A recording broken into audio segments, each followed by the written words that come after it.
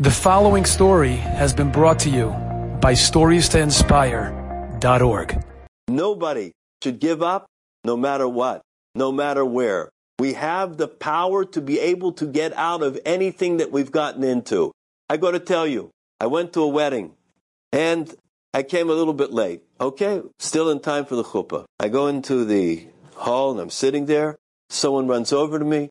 Rav Goldwasser? I said, yes. The Kallah would like to see you. That's not a good simon. If they want to see me before the chuppah, it's not, which kibudim. So I go in. The Kallah is crying tears. Crying. I said to her, what's wrong? She said, my father did not come to the wedding. How could your father not come to the wedding? He threatened me that he wasn't going to come. And I thought for sure, the father's going to come, my mama's going to come. He didn't come.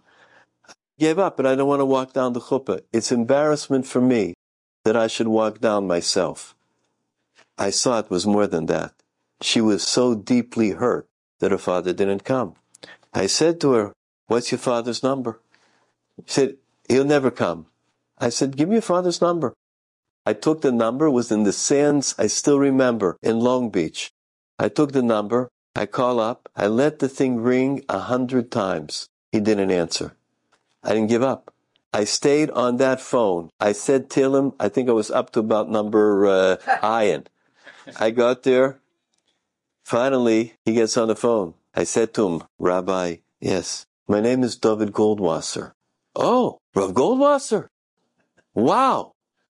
What do I owe the, whatever he said, what the guy said. I said, well, I tell you the truth. I wanted to talk with you. Anything going on special tonight? He tells me, not particularly. I said, we mean not particularly. Well, there's a wedding in the family. I said, your family or someone? Yeah, my family. So I said, well, where are you at? Am I reaching you at home or at the wedding? Oh, no, I'm not going to the wedding. I said, well, why are you not going to the wedding? He said, Rabbi, it's a long story. I don't want to bore you with it. I just want to tell you I can't go. I said to him, well, listen, I have to talk to you about something very important in chinuch. I lied.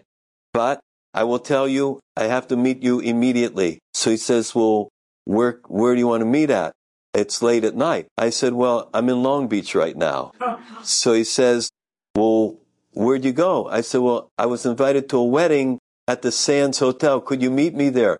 No, that's where I'm supposed to be at the wedding. I said, well, why don't you come and we'll just meet in the hall? I mean, I troubled myself to come out here. Could you meet? So he said, well, you want to meet outside the hall? I said, I'll meet outside the hall if you want. I met him outside the hall. He showed up. Nes Nifla. How he came, I don't know. I'm walking with him. I put my arm inside.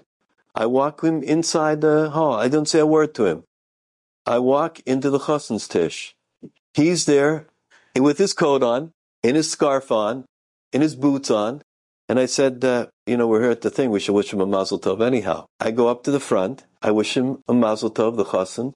And I said, I'm a ruv. I don't like to sit in the back. Maybe we should sit up here together. I sat with him. It came time to walk him in for the badek and for the Kallah. I take the father.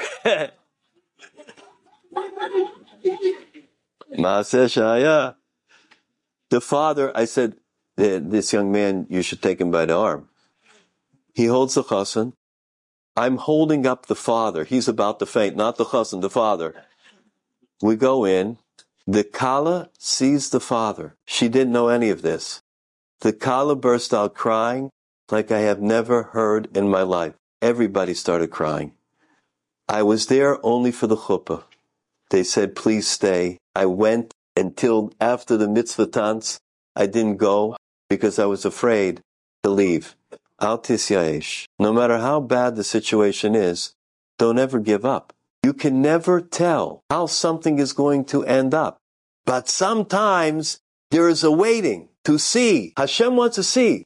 Do we have the Emunah? Do we have true faith? Are we waiting it out?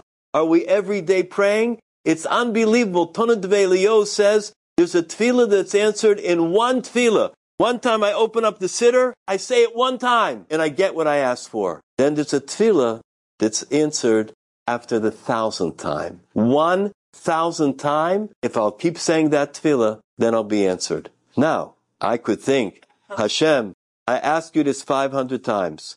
500 times. 2 years every day I come to shul, I give the same pizmon. I say the same thing I ask. I'm not asking anymore. That's it. Who are you to say you're stopping to ask? Al tisyoish. You continue to ask and ask and ask and never ever give up. That is what we are supposed to do. Enjoyed this story? Come again. Bring a friend. StoriesToInspire.org